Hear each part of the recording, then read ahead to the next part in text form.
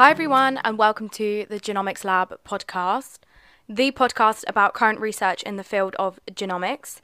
We are your hosts, Eleanor Watson and Olivia Grant, two PhD students in the genomics group at the University of Essex.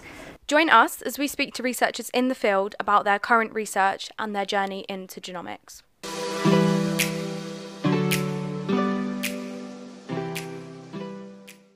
Hi, everyone. Hope you're all doing okay. Guys, today is quite possibly one of my favorite episodes ever. I speak to Sudarshan from NYU Medical Center. He is a fellow PhD student, and it's been ages since I actually sat down and recorded with another student. So I was really excited. And we spoke about his work, which is part of the Dark Matter project. And it is just so cool. I really think he is a great example of why PhD students should be considered for more things like invited talks and like what wider seminars and things like that, because he really done such an amazing job at communicating his research. So actually, let's just go straight to today's episode. I hope you enjoy it. If you listen, please consider again giving the show a rating or a review, especially if you listen on Apple Podcasts, or even just heading to our Instagram or Twitter, which is at the Genomics Lab, and retweeting one of our latest tweets, or even better, give me a little bit of feedback. Let me know what episode you're listening to. Actually, hold on, scrap that. If you heard that, then I know what episode you're listening to. So either tell me your favorite episode or just let me know that you listen, because the thing is, I know that there's like a good 800 of you who listen to each episode, but you're also quiet. I don't know who you are. So I feel like sometimes my stats are lying to me, because you're all very quiet, but each episode does get a nice amount of plays. So please let me know where you're listening from, even if you just want to DM me privately. Just be nice to hear from some of you. Anyways, I would really appreciate that. Let's get on with today's episode. I hope you guys enjoy it as much as I enjoyed recording it. Hi, everyone, and welcome back to another episode of the Genomics Lab. So I am really excited today to be joined by another student. It's been so long since I have filmed with someone who wasn't a PI or a professor or something. So I'm really excited for today's episode. So I'm joined by Sudarshan. So thank you so much for joining me, and welcome to the show. Thanks, Olivia. It's fantastic to be here. I've really enjoyed the few episodes that I've listened to. So I'm excited to be part of this series. Oh, amazing. Yeah, I'm so excited. Today's topic, I've literally been excited for since we first spoke. Because it's just what you do is so cool. Like I said, I was reading more about it today. So yeah, I'm really excited. So start off how we always do. Would you mind just introducing yourself? Tell us where you are, what you do, sort of like how you got onto your PhD and everything like that as well. Yeah, sure. So I am a PhD student, just finishing up in the labs of Jeff Buca and Liam Holt at NYU Medical Center in New York. So the basic sort of premise of our work is that we need to understand not just what genes are in complex genomes, but how they're turned on and off, because that really determines the diversity of all cell types and behaviors that we see. Since the Human Genome Project and the sort of genomics revolution since, we've been able to catalog a whole bunch of elements that are called non-coding elements that seem to control when genes are turned on and off. But we don't really have a sense for the rules of how they regulate gene expression, so to speak.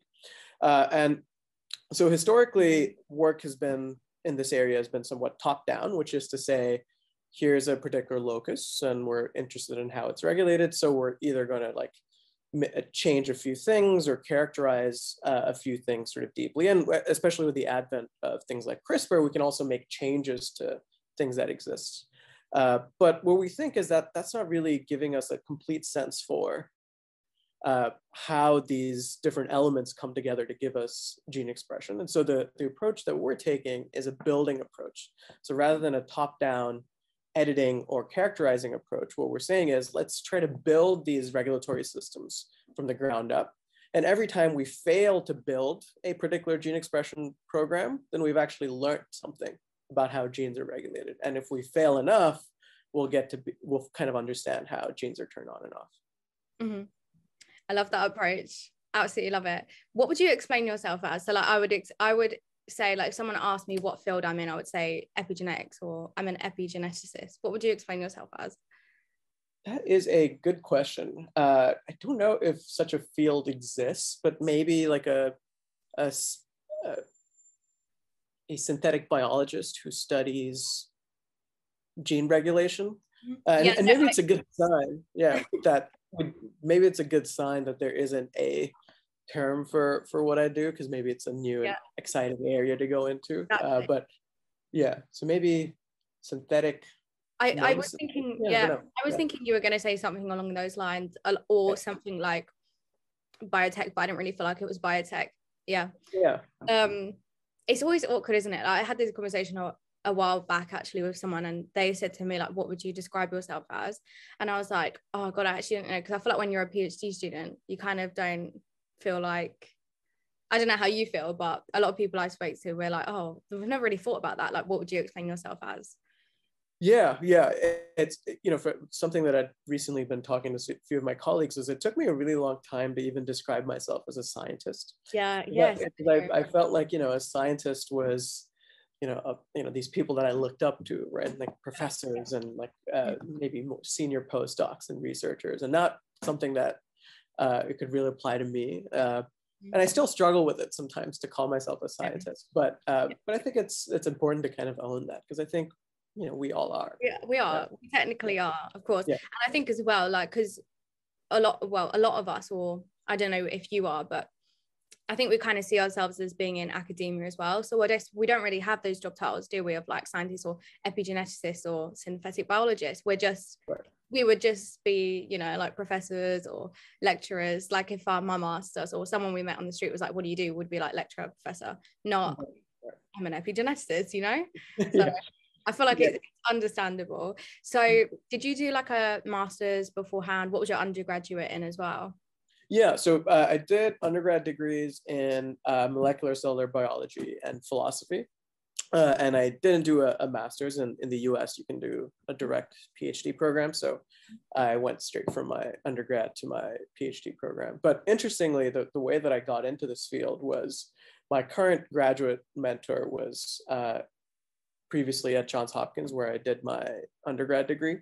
And he used to run this class called Build a Genome, which give you a little bit more background, in the lab, they'd started this project called the Synthetic Yeast Project, which was a project to build a completely synthetic version of the baker's yeast genome. And it turned out when the project started in the late 2000s, synthetic DNA, which is just literally printing DNA, was quite expensive, especially if you wanted to print DNA that was worth an entire yeast genome, which was 12 million base pairs. So his idea was, you know what, there's a whole bunch of undergrads running around the campus, and maybe we can use them as free labor to basically help build this synthetic yeast genome. So he started a class called Build a Genome, which basically gave undergrads an opportunity to be involved in some really cutting edge synthetic genomics. And I remember the first day I sat in the class and a bulb just went off, and I was like, this is exactly what I've dreamt of doing. And so sort of continued to do that work in my PhD as well. Oh, amazing. Did you approach him to work with him? Is he your supervisor now, or? He is my supervisor. So when I applied to grad school, I applied to NYU with definitely the intention of continuing this work, and thankfully got in, and then joined the lab for my PhD. That's amazing. That's a nice story. It is a nice story. Quite similar for me actually as well. Like, I didn't do a master's either. I went from my undergrad to my PhD, and I did my undergraduate dissertation with my now PhD supervisor in like bioinformatics. And when I started it, I was like, oh my god, I don't want to do this, like I hate bioinformatics. The worst thing ever. And then by the end of it, I was like, I love it, like this is exactly what I want to do. So I can relate with that. There's a funny curve when it comes to loving and hating your science, right? I think we all go through stages of loving and hating it, just especially during a PhD, right? Definitely. So I think everyone can probably relate to that. Sure. Okay, so back to your project. Could you then explain for the listeners what exactly is, you mentioned non-coding DNA, what exactly is it? Yeah, sure. So I'm sure most of your listeners will be well aware that, you know, only something like 2% of a human genome, for example, encodes for the actual proteins that make up our body, for example. The rest of it, you could think of it, the rest 98%, you could think of as sort of the blueprint for programming when the 2% gets turned on and off. And as I alluded to, since the Human Genome Project and the subsequent sort of genomics revolution, through all kinds of different projects, such as the ENCODE project and other Atlas projects, we have a nice sort of rich catalog of what these various elements in the non-coding genome are. And one specific kind are these elements called enhancers that are somewhat tricky to define. They're mostly defined functionally, but they seem to control when their target genes are turned on and off. And so the interesting thing, though, is like on average, each gene is targeted or is controlled by maybe 10 to 20 enhancers or so.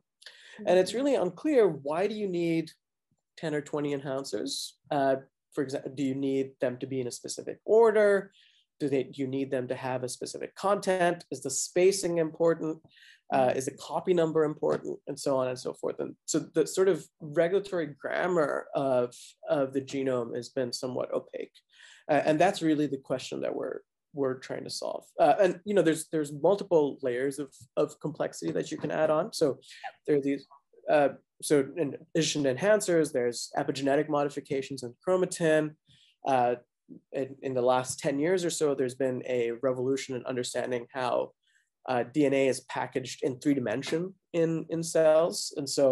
And that seems to have some role that's not fully clear in programming gene expression as well. And so what we really want to understand is how these different regulatory inputs are coming together to give us an ultimate gene expression pattern. And we think there hasn't been a good approach to study, or a as good approach to study that previously.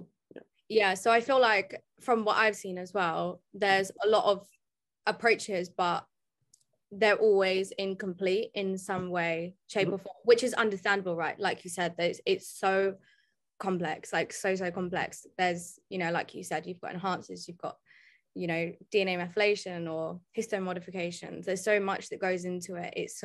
This is why I find your project so amazing, because it's trying to incorporate like all of those different things. So you've looked at, obviously during this work you've focused on enhancers. You've obviously just mentioned there as well like some epigenetic modifications. Are those sort of the only two things that you've looked at? Have you are there any other sort of like regulatory elements that you've looked at all? Yeah, I mean, so I think primarily we've looked at enhancers, and also maybe a little bit more of a background. So enhancers are thought to work because they serve as binding platforms for these things called transcription factors, which are among the most sort of prevalent proteins in cells. But what they do is they seem to bind DNA and then recruit other proteins such as chromatin modifiers, or even things like RNA polymerase, so that then you can finally get gene expression. And so the one way that people have sort of, I think there's, since again the genomics revolution, it's become very easy to look genome wide at what things are going on. So for example, it's pretty routine now to measure genome wide what the binding profile of a particular transcription factor is, or what the spread of a particular chromatin mark is, for example. But I think something that gets lost when you're swimming in a sea of data is that probably every locus is its own beast.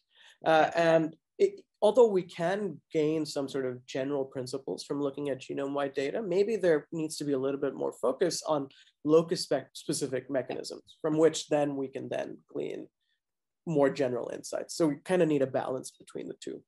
And so I think our approach is sort of saying, okay, we've learned these things from genome-wide approaches, but now let's start to zoom in on loci and see if we can really understand the regulatory logic there. Yeah, no, I think it's such an interesting approach. So let's go sort of like from the beginning then. Sure. So my first question is, I'm interested in like how much experience. Okay, first question is, how is your split? Do you do just wet lab work? Do you do bioinformatics, a bit of both? Yeah, we do a bit of both. I'd say most of my time is definitely wet lab, but I definitely do a good amount of bioinformatics as well. And I think that's only going to increase as I'm sort of going through this stuff. I think we're at a point now where I think the sort of the pipeline on the wet lab side of things is somewhat worked out, and now I think it's cool to then apply it to a bunch of different assays, for example, which we can then will require a lot of bioinformatics to then understand what's going on. Yeah, so a bit of both is the answer. Yeah, I think that's the best mix. I think I wish I could do a little bit more. Like I had the chance to do a little bit more wet lab. Yeah. I still have the chance, so I need to do that. I need to make sure that I do that at some point and don't just stay fully bioinformatics. So yeah, I love that. So as you're sort of explaining the project, all I'm thinking is, oh my God, if I was you, I would be so intimidated, like starting the PhD. So I'm interested in, first of all, learning a little bit more about the methods that you've used to actually do this. Yeah. And also like, what was your experience in learning these methods? Like how difficult was it? Or, like how much experience did you have? So you mentioned that you were part of this Build a Genome class. Yeah. Did you learn any of these techniques in that class? Well, I think to a certain extent. So, the way, maybe it'd be useful to just paint a picture of how we actually do this thing. So as I told you, the way that the approach that we're taking to understand how a particular genetic locus is regulated is to try to build it from the ground up. So the way that we do this is we actually can synthesize DNA, we can generate it by PCR, or we can order DNA up to about maybe 3,000 to 5,000 base pairs or so from a commercial company. And then what we do is we use Baker's yeast, which is really good at homologous recombination, which means it's just good at stitching two pieces of DNA together if they share some sequence similarity. And so what we do is we just chuck in all of our pieces of DNA that have some overlap into yeast, and then the yeast just stitches it together into a larger piece of DNA. Now, the trick then is to figure out which yeast cell contains the piece of DNA with this whole entire thing that you're hoping to assemble. And we have some robotics and automation that helps with that. And so some of this stuff I learned during the Build a Genome course, but a lot of the stuff, especially in terms of building mammalian loci, and then finally, we don't really want to study mammalian loci in yeast, even though we can build them there. To get them from yeast cells into mammalian cells was quite challenging. And that was something that me and some others in the lab, especially during the start of my PhD, we invested a lot of time and effort in trying to figure that out. And now, thankfully, that's a nice pipeline. But, it was just a lot of, I'd say maybe a year and a half of just, technical troubleshooting, which can be quite painful. Yeah. But I think now when I look back on it, those were some of the most rewarding things, because I think we really were figuring out sort of painstakingly, what worked and what didn't. And it was nice to do it in a group of people as well, and not feel like I was alone sort of waging a war. Yeah, absolutely. And I think as well, anyone that I've spoke to, like the first year of your PhD, so I don't know, everyone always says to me like second and third year. Well, actually, everyone always says to me second year is the worst year.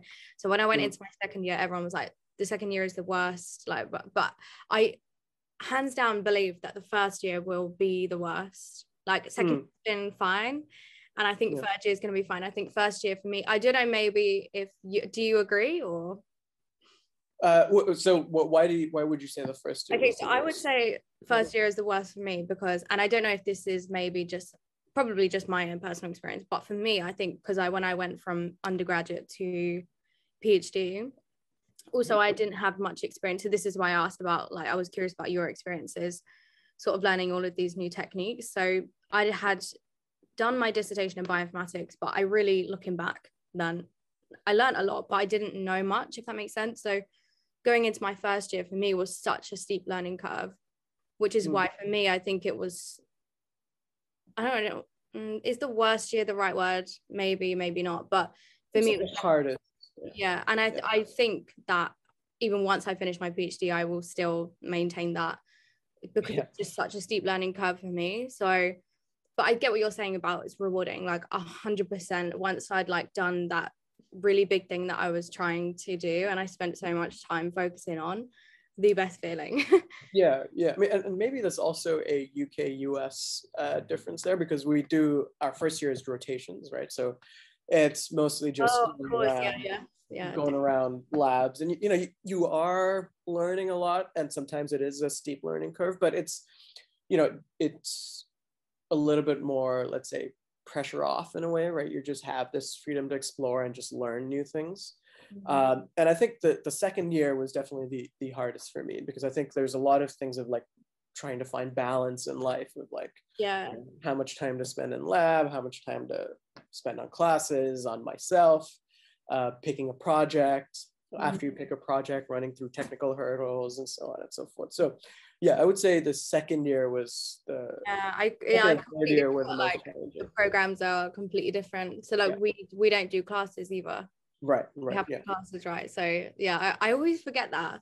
Yeah. I always just assume that everyone is the same, but yeah, so that's why the first year was the worst for me, like the first year of research on my project was I could that's definitely a steep learning curve. Sure. Okay, sorry, I just completely changed the subject there. So we were talking about methods that you use. So so you're mainly sort of wet lab. I'd say like maybe 70% wet lab and 30% bioinformatics, and subject to change. As you were talking about the methods as well, so, and obviously when I was reading through the paper, so I'm gonna say like how I feel like things, like how I think that you did the project. Now tell me if I'm wrong.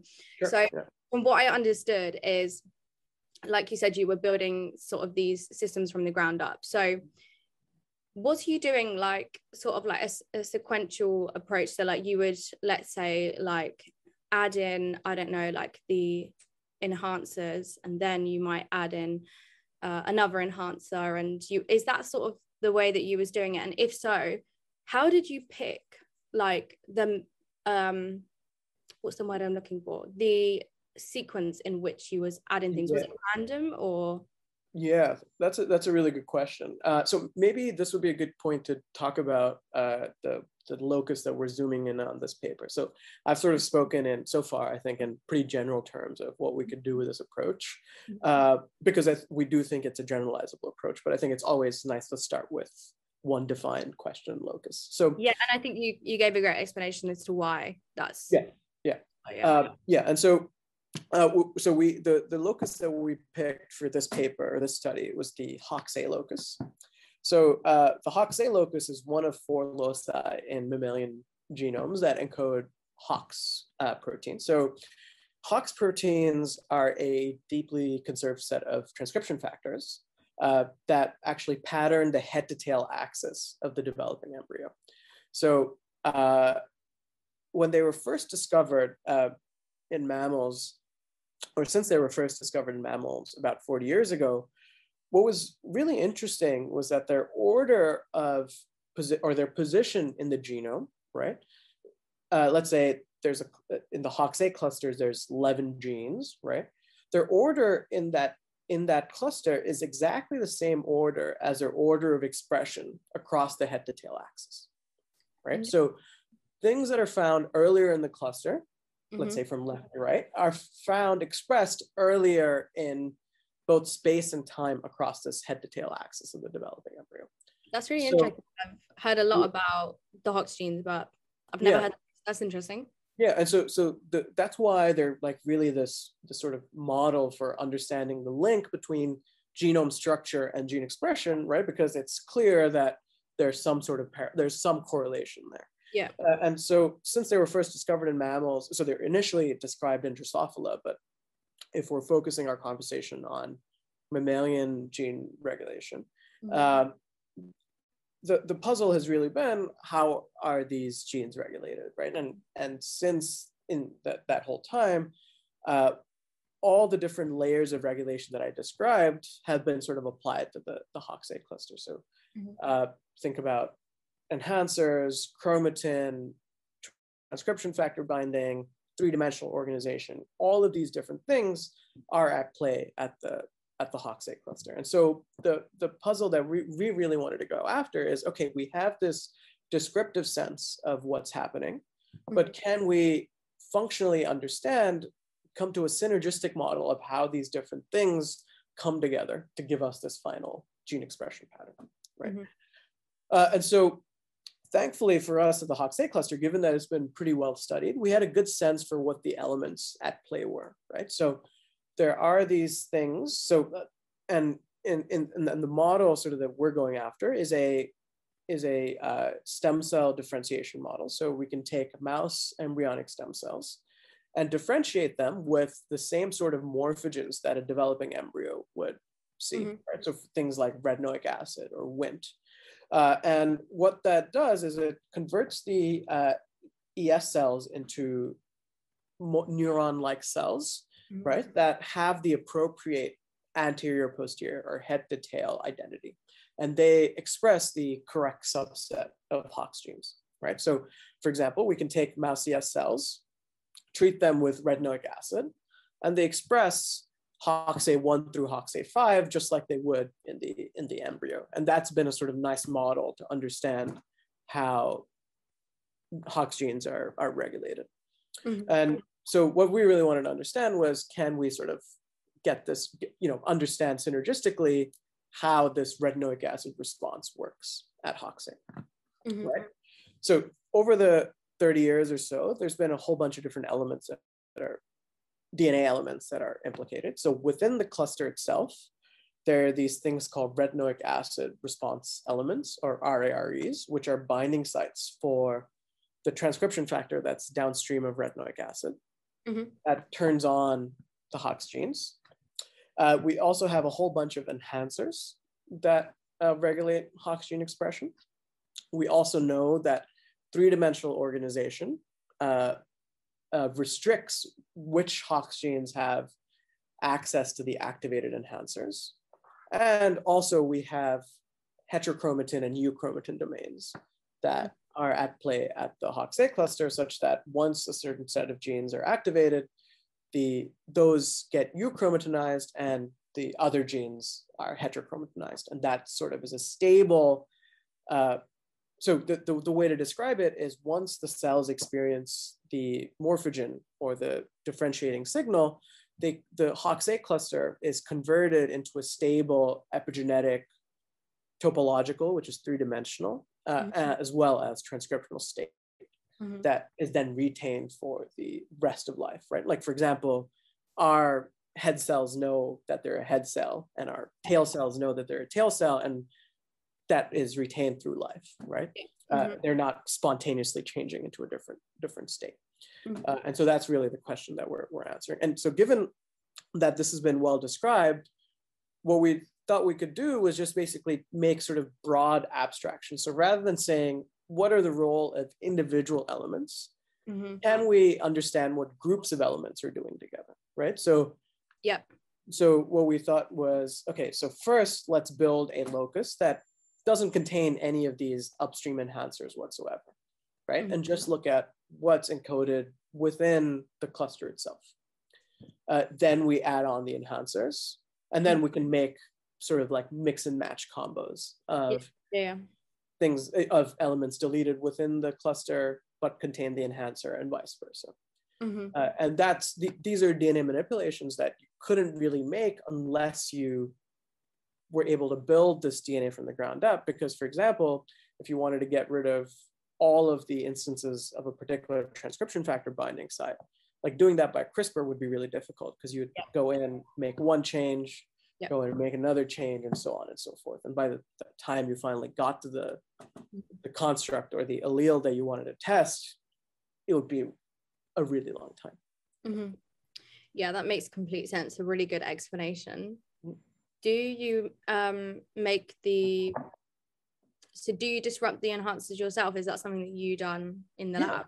Yeah, absolutely. So the way that we've approached it is to basically build these loci from the ground up, right? So what we do is we just say, this is the sequence of DNA that we want, and we're going to segment it into smaller chunks of DNA, which we can either order from a company or generate by PCR or other methods.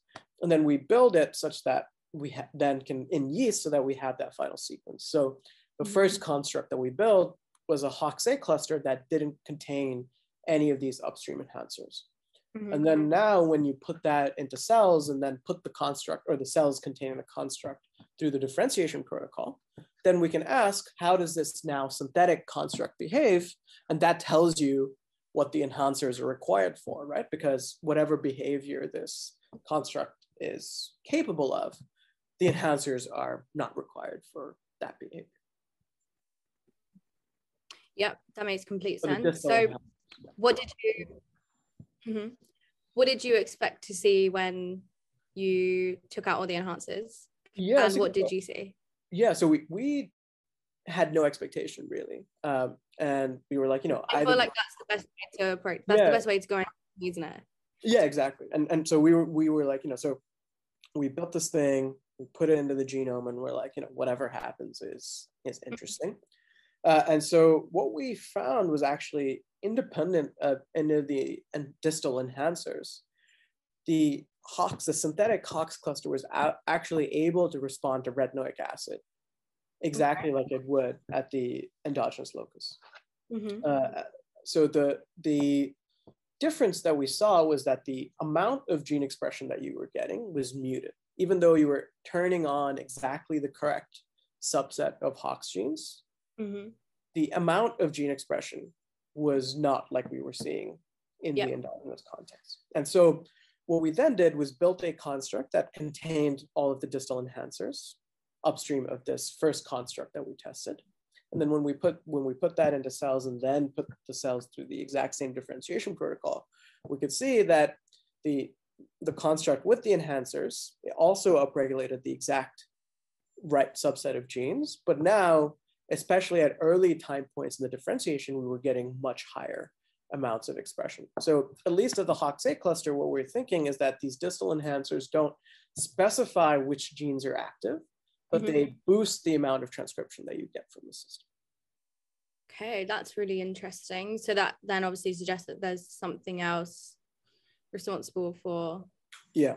Exactly. So that's exactly the question that we went after next, right? Which was, so then there's things within the cluster that seem to turn on which genes are active.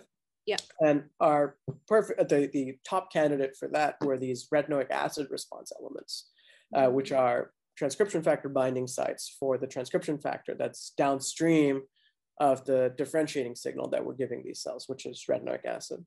And so there's 4 of them that have been pretty well described that are in the HOXA cluster. And so what we did was just make small changes to each one of those that we thought would abrogate binding of this transcription factor. So we built a third construct that did not contain any of these sites, put them into cells, put them through the exact same differentiation protocol. And now, lo and behold, in response to retinoic acid, we got no activation of the genes whatsoever. And so it seems like, the retinoic acid response elements that are found within the cluster are really the primary drivers of the response to retinoic acid. And that's really interesting. You said there was 4 of those? Yeah, there's 4 of those. Yeah, so just removing or manipulating 4 of those binding sites completely removed any response to retinoic acid whatsoever. That's really, really interesting. Did you or have you thought about manipulating maybe just 1 or 2 or 3 of them? Yeah. So that's actually an ongoing effort right now, is to figure out if they somewhat work independently of each other? Do they work together? Do you actually need to get rid of all four to see the phenotype and so on? So that's exactly an ongoing series of experiments in the lab. Mm. And how are those four, like what's different about them? Yeah, I mean, so the position is different. So let's say, let's say there's HOXA1 through HOXA5 in this cluster that's turned on in response to retinoic acid. There's one, it's not right to say one for every single one of those genes, but on average, they're somewhat distributed within that domain. So you could potentially think of it as sort of like activating that entire domain and recruiting chromatin modifiers as well as like RNA polymerase to then turn on the expression of those genes. But it's, I don't want to speculate too much. We don't fully understand how that might work. I would speculate, but only because I'm not watching the experiment. So like I don't want to ask you to speculate, but my thoughts would be that maybe, like one would activate a certain subset of the genes and then the next one might that would be pretty amazing if it were indeed that modular, but and we have some sense that might be the mechanism at play. But I think what's interesting is also this sort of cooperative nature of it, right? It could be that it's sort of like a feed forward loop. So once you have a few of them going on, then they sort of cross react, and like you get way more than you would predict just by, it's sort of, you can think of it as either additive. So you just get the individual effect of each one of these, or there might be super additive, that there's some sort of, it's sort of a non-linear scaling, right? So rather than 1 + 1 = 2, 1 + 1 actually equals 5 for some reason. And what the mechanism of that, I don't know, and I think would be pretty interesting. Yeah, that's true. Actually, I didn't think about that. Yeah. So do you know exactly like what they recruit? Yeah, so we know they are binding sites for this transcription factor, right? The retinoic acid receptor. Yeah. Now it's a little, so this is the thing with biology, it always gets more complicated, right? So the retinoic acid receptor, actually there's multiple versions of it, and it binds as a heterodimer, so it actually binds with this other co-receptor, which there are also a few versions of. So it's unclear what exactly is going on there. But presumably, I think what they're doing, and there's some evidence to indicate that they're recruiting chromatin modifiers directly. And I would also expect then that following that recruitment of, or at the same time, recruitment of RNA polymerase. It's hard to also get a temporal sense of what happens first and what's next, because we only look later on, but yeah. Okay, yeah. I take back my prediction about in a subset of genes, and I take that back. That would be very, very cool. But I guess what are your thoughts? Maybe they, I don't know, like do you know much about the chromatin state before and after activation? So is it like heterochromatin? So I think you did mention it, and did you say it was heterochromatin to euchromatin, or? Yeah, exactly. So what happens is, so let's say there's these 11 genes of the HOXA cluster. When they're not expressed in undifferentiated cells, the entire cluster is decorated with K27 trimethyl, so histone 3 lysine 27 modification, which is heterochromatin. And then what you get upon differentiation is the establishment of a new chromatin domain. So you get active chromatin where there's active genes, so HOXA1 through HOXA5, and then there's inactive chromatin with all the other genes that are not expressed, so HOXA6 through HOXA13. Oh, okay. So yeah, it could be, I guess, more likely that they all then recruit some stuff, which but so this is an interesting thing, right? Which I think will kind of hints at there's maybe something more complicated going on. So I told you about these two constructs, right? One that was only the genes, and another one that had the genes plus the distal enhancers, right? So we also looked at the chromatin status of these two, right? And so at transcription, the difference was that they both upregulated exactly the correct subset of genes, but the one with the enhancers seemed to have higher levels of expression, especially early on. Mm-hmm. At the level of chromatin, what's interesting is that the construct with the enhancers actually forms a much sharper chromatin boundary than the construct without the enhancers. And so this is maybe hinting to us that either the enhancers, distal enhancers, serve as sites for additional chromatin modifier recruitment, or that the increased transcription that we see is actually helping reinforce this new chromatin domain that needs to be formed. Yeah. So you actually maybe potentially lead to greater chromatin turnover. And so you are able to wipe off this ancestral state and establish a new chromatin state. So, and again, we don't have evidence one way or the other, and maybe both of those things are going on, but that's also another interesting area to go into. And what's amazing is if you delete these 4 retinoic acid receptor binding sites and look at chromatin, you basically get no chromatin remodeling whatsoever. The entire thing stays heterochromatinized through the differentiation protocol. Wow, super interesting.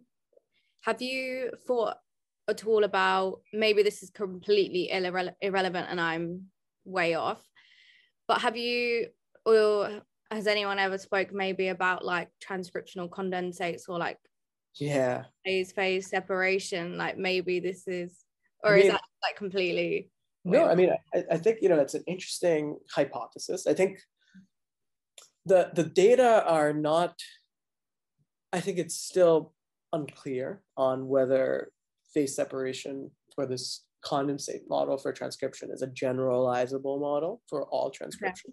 Yeah. But I do think, manipulating the ability to manipulate DNA on this scale could allow us to test that model pretty dramatically. And I think that we have some ideas on how we could do that.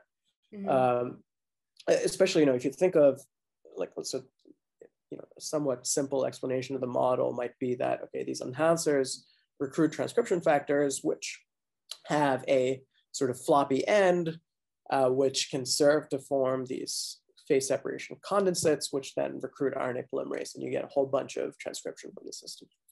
Now, what you can do is start to manipulate the amount of recruitment sites that you have for transcription factors at the DNA level, right? By building these constructs from the ground up and say, okay, is one transcription factor binding site enough, or one enhancer enough? What is the nature of the enhancer that's sufficient to have that behavior? Are 2 enough? 3 enough? Do they need to be in a particular order? Need to be in a particular, space or particular environment? Those are the sorts of questions that we can ask, and we hope to ask with this type of approach. But I think the jury is still pretty out on whether that model is correct or not. Well, I think there's a couple models. We did an episode with Wendy Bickmore. Yeah.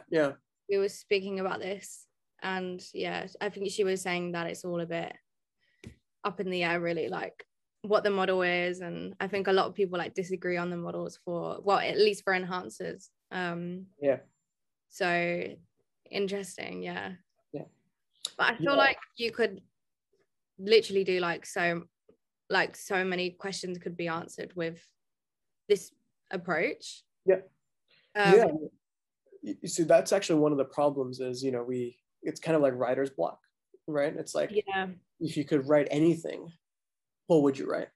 Exactly. And it's hard to sort of like come up with good testable hypotheses for that's like the ultimate goal, right? Is to say, okay, we have a particular conception of the world, and there's these competing hypotheses, and there's these experiments that we can do to test them. Like that's the ideal way in which we could potentially do this. But of course, it's hard to frame a question that or crystallize a question that beautifully. Because like when you have so many questions that you could, I totally get what you mean. Like it's hard to know. I was going to ask you earlier, like how many different combinations of. So actually, I was going to ask how many enhancers are, like how many enhancers for the Hox clusters are there? So it's a hard question to answer to give you an exact number, but at least so at the Hox8 cluster, these distal enhancers, I'd say there's probably 5, maybe it's under 10 for sure, right? And you can describe them in different cell types and different models. And then ultimately you also have to functionally test them, right? Either you take them and put them in a transgenic reporter assay and they have some sort of behavior, or you CRISPR them out and it leads to some change in gene expression. That it's hard to define it exactly. Yeah, but thankfully at the Hoxsey cluster, a lot of them have been functionally defined in that manner. But in terms of the number of constructs that we built, in this first paper, we described 4 constructs. So the 3 that I've described to you, genes themselves, genes plus enhancers, the locus without the internal RARE binding sites. But now 4th one, where we could address the relative contribution of the internal RAREs versus the distal enhancers, where we had the internal RARE deletion, but then put the enhancers back on top of this construct, right? And it turned out when you put that into cells and then differentiate them, those don't really turn on gene expression as well as when you have the Sorry, sorry if this is really stupid. How does the 4th construct differ from just its natural, like just from wild type? Because it doesn't have the internal RAREs. So, sorry, my apologies. I thought you said you had them in the, okay, that makes sense. So we do kind of like, if you think of the 2 different things that we're testing are distal enhancers on one hand and internal RAREs on the other hand, we just made constructs that have all 4 combinations, right? So have enhancers and have RAREs, you only have RAREs. You don't have either, or you have enhancers but no RAREs. Okay, so that makes complete sense. If you test out that entire space, then you can get a sense of what the model might be, right? And so the model that we're proposing right now is that the internal RAREs are really primarily driving the specification force in response to RA, and the enhancers boost the signal that you get from it. The distal enhancers boost. Amazing results, really, really interesting. Are there any other transcription factor binding sites there as well, or is it just? I mean, there's plenty, right? I mean, and again, we've only looked at one differentiation protocol, really, or one morphogen, but the Hox cluster needs to respond to a whole bunch of them because it needs to specify this entire body plan, right? So one of the areas that we'd like to go in is like, now let's put them through different differentiation protocols. Can we get a sense for what's going on there, and so on and so forth. And so what was the reason for picking this particular? It's just one that's really well described. It takes 4 days and it's stupidly efficient. So, something like 90% of cells in the dish acquire the right fate that we want to. So in terms of doing all of your genomics assays, so ChIP-seq or RNA-seq or Hi-C, we are not limited by material. We can just grow a lot of them in a dish. Yeah, that makes complete sense. What else was I going to ask? Did you as well have, or is there any sort of way that like TADs sort of fell into this work? Like, did you have TADs at all? Yeah, absolutely. So we did. So another layer of complexity, I think I might have alluded to this in my discussion, was so one of the things that people are curious about when you look at these Hox genes, they turn on and they're accessed or they're regulated by these distal enhancers, but you need to only activate this set of genes, but not the ones in the active domain, but not activate these genes that are located right next door. Exactly. Right? And how might that be? And so when people started looking at the 3-dimensional organization, they found that the Hoxsey cluster actually lies at a topologically associated domain boundary or a TAD boundary. And so in 3-dimensional space, the position of the boundary shifts depending on which genes are active. So if, for example, Hoxsey 1 through Hoxsey 5 is active, only those genes have preferential access to the distal enhancers, and the genes in the inactive domain have less access. And so actually, if you then start to manipulate the position of the TAD boundary by deleting CTCF sites that form the TAD or are thought to be implicated in TAD boundary formation, then you actually get shifts in which genes are expressed. So you actually get more expression of some of these posterior Hox genes. And so what we found was when we built these synthetic constructs, both the construct with the enhancers and without the enhancers was actually able to reorganize in 3 dimension in a completely new location in the genome. And now, is this formed by the exact same mechanism by which TADs in the endogenous location are formed? It's unclear, but at least it seems like they retain the ability to reorganize in 3D. And we can speculate about what the mechanisms there might be. But for our study, we just stopped at somewhat being descriptive, just saying, do these synthetic constructs at a new location in the genome, are they able to reorganize in 3D? And on some level, they are. Now, mechanistically, how that happens, we don't really know yet. Oh, that's so interesting. Really, really cool. What methods did you use to, did you do Hi-C, did you say?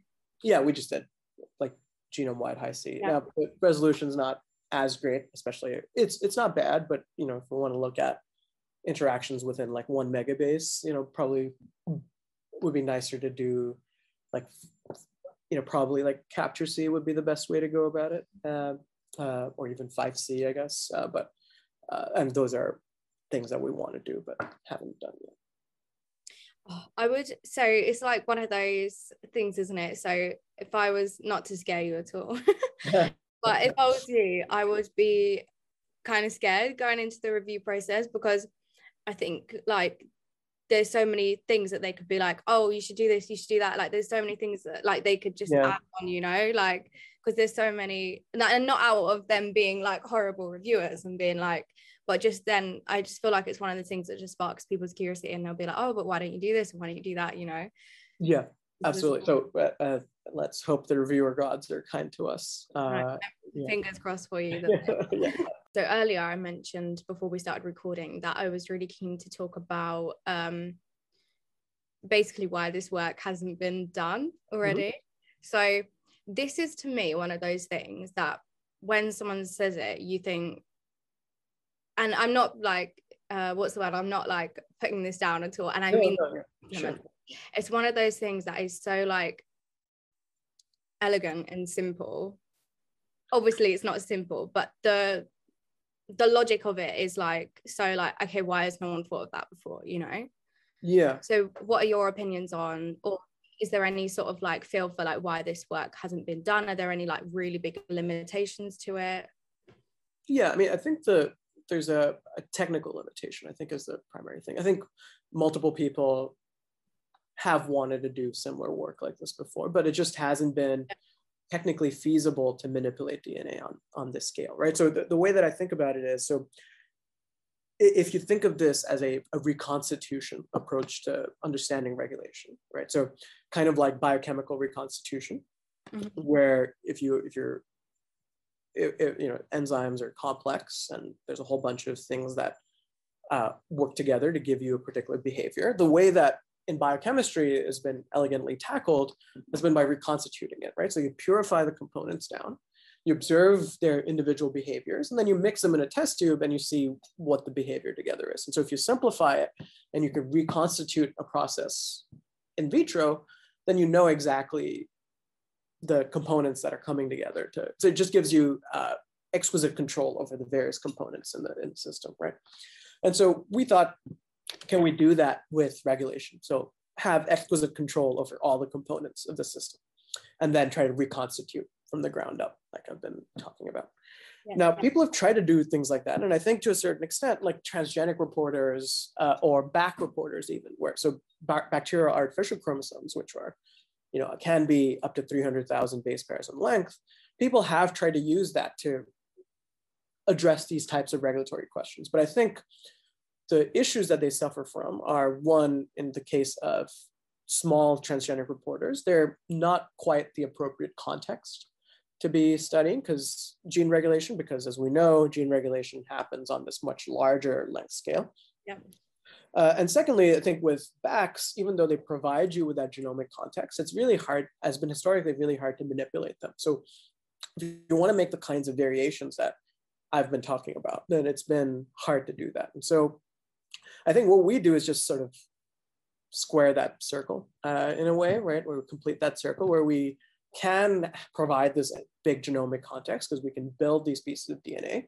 But because we can build these pieces of DNA from the ground up, we can make as many changes across that piece of DNA as we want. So on the one hand, if you have, ease of engineering, on the other hand, if you have size or genomic context, we, I think, sit right in the middle of both of those things, and we can effectively capture both of those interests. Whereas BACs or reporter constructs really only do one or the other. Mm-hmm. So I think the large part has been a technical, the large reason why these sorts of things haven't been done before, I think is a technical inability, but now I think we can. Yeah, that makes complete sense. So what are there similar projects going on in your lab? Are people looking at other locuses? Yeah, exactly. So So this is in the context of a project called the Dark Matter Project. And if people are interested, they can go to the darkmatterproject.org. It's a website that describes the entire project, which is taking a similar building approach to understanding gene regulation in lots of other contexts in complex genomes. So, lucky enough to be sort of part of the initial wave of this. And so the HOX-A locus was really the first project that's been sort of furthest along in terms of dissecting gene regulation at a locus, but there's 20 or so that are underway now. And we're always interested to hear more. And so there, on the website, there's a link that you can submit ideas if you want to collaborate with us, and we're always open to ideas. Every year we actually pick 3 to 5 new loci that we can go after. So personally, I'm involved in 3 other projects in addition to doing more with HOX-A. So we're looking at the exon activation center, which I think we can study and bash in similar manner, and also a couple of other projects that are not quite ready for prime time in collaboration with others, which are, again, looking at similar things and asking similar questions surrounding gene regulation. But I think in the far future, I think, it's an interesting question to ponder, which is, what can we do with synthetic DNA, right? And I think we don't need to be constrained by what's found in nature necessarily to understand nature. And so I think some of the really exciting future applications of this, I think, are trying to build novel regulatory platforms, right, that don't exist in nature, both in terms for understanding how this might work and 2, for therapeutic applications. And also to, just do fun things with synthetic DNA that you couldn't before. Yeah, no, it's absolutely amazing. It's such an amazing project to be part of for your PhD. Like, absolutely amazing. Do you think you'll continue working on this project like part of your long-term plans? Is it something that you could potentially do? Yeah, I think at a certain extent. I think in general, I'm really taken with this building to understand approach, right? And I think especially the interface or the intersection of synthetic genomics, which is the ability to build large pieces of DNA, with some of the really exciting advancements in reading DNA, so single cell genomics especially, I think are potentially very interesting. And so I think my more longer term vision is to sort of try to marry those two fields. Wow, that sounds cool. That would be amazing.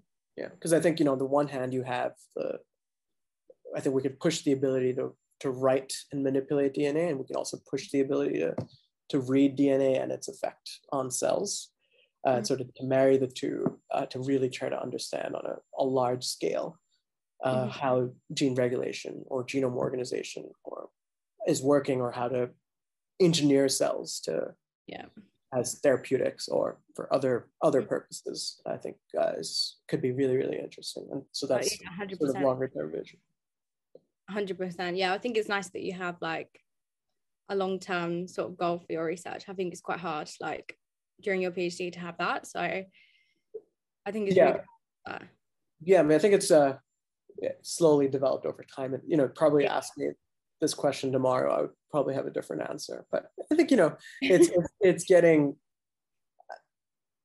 I think with research questions, you kind of have to pick what really strikes a chord with you. I mean, because, as you know, research, you can go through lots of ups and downs. And I think if you don't pick a question, or at least for me, if I don't pick a question that I, very viscerally feel strongly motivated by, then it kind of can feel hard to keep going. Keep going, yeah, 100%. Yeah, no, I don't even think that would be just for you. I think that's for most. I think a lot of people would agree with that. A lot. And I was actually having a conversation yesterday with someone about this actually, and we was talking about like how some people sort of like change their topic as they go from PhD to postdoc, and we were talking about like why that might be basically. I'm a little bit of a romantic when it comes to science, and I think the day-to-day rigors of academic science can beat that out of you. And I think it's important to retain that sort of idealistic blue sky vision of science. I agree. And I think in terms of like finding different areas of interest, I think that's really where progress comes from, right? Like so Sean Eddy has this beautiful piece called The Importance of Anti-Disciplinary Science, and not ANTI, but ANTE, as in four chamber or anti-chamber, or, as in, so to be not to put a downer on interdisciplinary science, which is great, but the thing about anti-disciplinary science is you're bringing new ways of thinking to a problem that leads to the formation of a new discipline, which you can then have a bunch of interdisciplinary people on, right? But I love that concept of putting yourself in an anti-disciplinary space, right? Where you, and like being in a position where you can't describe with a single word what you do. I think that's an awesome way to. Yeah, that's what I said when I asked you, and you were like, "Oh no," and that's what I was saying. Like, I think it's really cool that you can't explain it with one word, because I think that's great, because it shows that it's something new and something exciting, something that someone's not done before. If you haven't got a word for it, I mean, that doesn't necessarily mean that's something you're interested in or worthwhile to go after, right? Depending on however you determine that. And there's no one way to determine what's worth going after. So, and, I think I have a tendency to just go where other people don't, but that's not necessarily a good thing, right? So just being contrarian for the sake of being contrarian is not necessarily valuable. Well, I feel like it's valuable to have both types of people. Yeah. Oh, absolutely. And also the people who do both. Like, I think I probably do a little bit of both. But I think like all three are needed in science, 100%. So whatever anyone is a good thing. I mean, diversity in any which way you describe it is, I think, critical to science and in any way. Ideas, people, backgrounds, I think it's extremely crucial. Okay, so to wrap up, I have two last questions. Sure. One, I think you've kind of touched on a little bit. So the first one would be, what is sort of your next steps? How long have you got until? Oh God, that is definitely the question you shouldn't ask a PhD student. No, it's okay. Yeah. How long have you got until we finish? Your next steps. Yeah. So thankfully, as of 2 weeks ago, I've gotten permission to defend my PhD. So congratulations. Thank you. The tentative date is mid-December. Oh my God, you're putting the date out there. Wow. Yeah. So mid-December. Let's hope we don't have to do like a patch on this episode, but I think mid-December is doable. So that's the goal. Amazing. Yeah. That's great. What was my other question going to be? Oh, my other question was going to be, I haven't asked, because I haven't had a student on in a while. I haven't been able to ask this question in a while, but I love this question because I love seeing what other people's answers are. So what would be your main piece of advice to someone starting their PhD? Oh, that's who's ending. I know it's quite a difficult question, isn't it? It's a tough one. Yeah. I mean, so one we've already touched on, which is like, I think for a lot of people coming into a PhD is because you have you're passionate about science and you have this idealistic vision of science, which often academic research is not. And so to try to retain that blue sky vision of science, if as much as you can, and try to find situations in which you can access that. So for a lot of people, it can be teaching, it can be outreach, it could be having side projects that they do to keep themselves fresh, and having like a life outside of science, right? Like I think that is absolutely crucial. But I think, as a very concrete piece of advice, I think it would be this concept that I've learned, not, I think halfway through my PhD, which was up manage. So we think a lot of management as like coming from top down, right? So for example, your PI or your professor is managing your work and your time. But I think it's just as crucial for you as an individual to manage your relationship with your superior or your mentor. So either that might be the kind of mentorship that you want, the kind of support that you require, your happiness, however you might want to define it. I think there's all these, there's definitely a power differential, but there are certain things that we could be aware of and communicate as trainees that I think, and personally, I have noticed a big change since then, where I feel like I have a sense of ownership over my own own happiness and how I want to be mentored. And if good mentors will take that on board and try to fit that in with their style, and I think that it's a better compromise for how to be in a research environment. That's not to say that toxic environments don't exist, and sometimes there's really nothing you can do, and it's definitely situations in which leaving that environment is the best situation. But personally, for me, I think I am in a co-mentorship situation, so I had to learn a lot on how to manage the two. And honestly, they're both fantastic mentors, and I learn a lot and I gain a lot from having two different points of view on pretty much any question. It's so simple sometimes. I've got 3 supervisors. Yeah. Oh man, that's even, yeah. Well, like when I finish I've got a meeting with all 3 of them on Thursday actually, and I know I'm gonna come out of it with like a list of just like ideas, because they're all they're all sort of in different areas as well, obviously. So they'll all like throw their ideas at me, and I literally will come out of the meeting like with a list like that. Yeah. Two's company, three's a crowd, right? Is that what they say? Yeah. But yeah, no, that's a great piece of advice. Okay, so my last question. Sure. How can anyone contact you if they want to? Have you got like a website or Twitter or anything? I know you've got I have a Twitter. So Twitter is at Sud Pinglay, SUDPINGLAY. You can also find I think if you Google me, you can find my email on the lab website, as well as the Dark Matter Project website.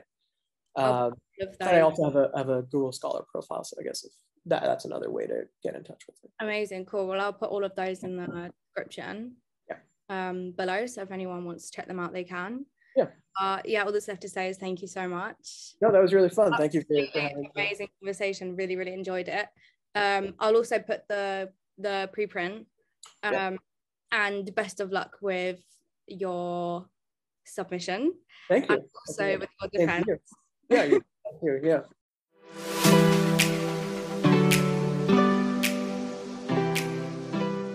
Thank you for joining us for this episode. Be sure to follow us on Twitter at The Genomics Lab. That's got a capital G and a capital L. You can actually also find both of us on Instagram at a genomics PhD and at PhD_Ellie.